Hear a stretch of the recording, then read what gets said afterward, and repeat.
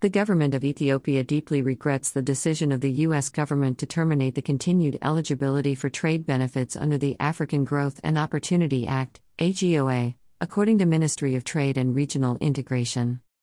We strongly encourage the U.S. government to reconsider its decision, statement released by the ministry added.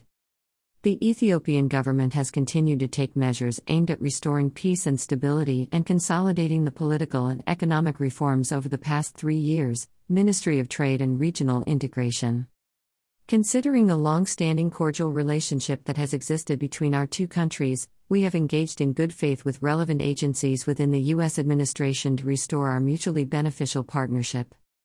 Removing Ethiopia from AGOA will undermine rather than further the cause of human rights in Ethiopia, ministry revealed.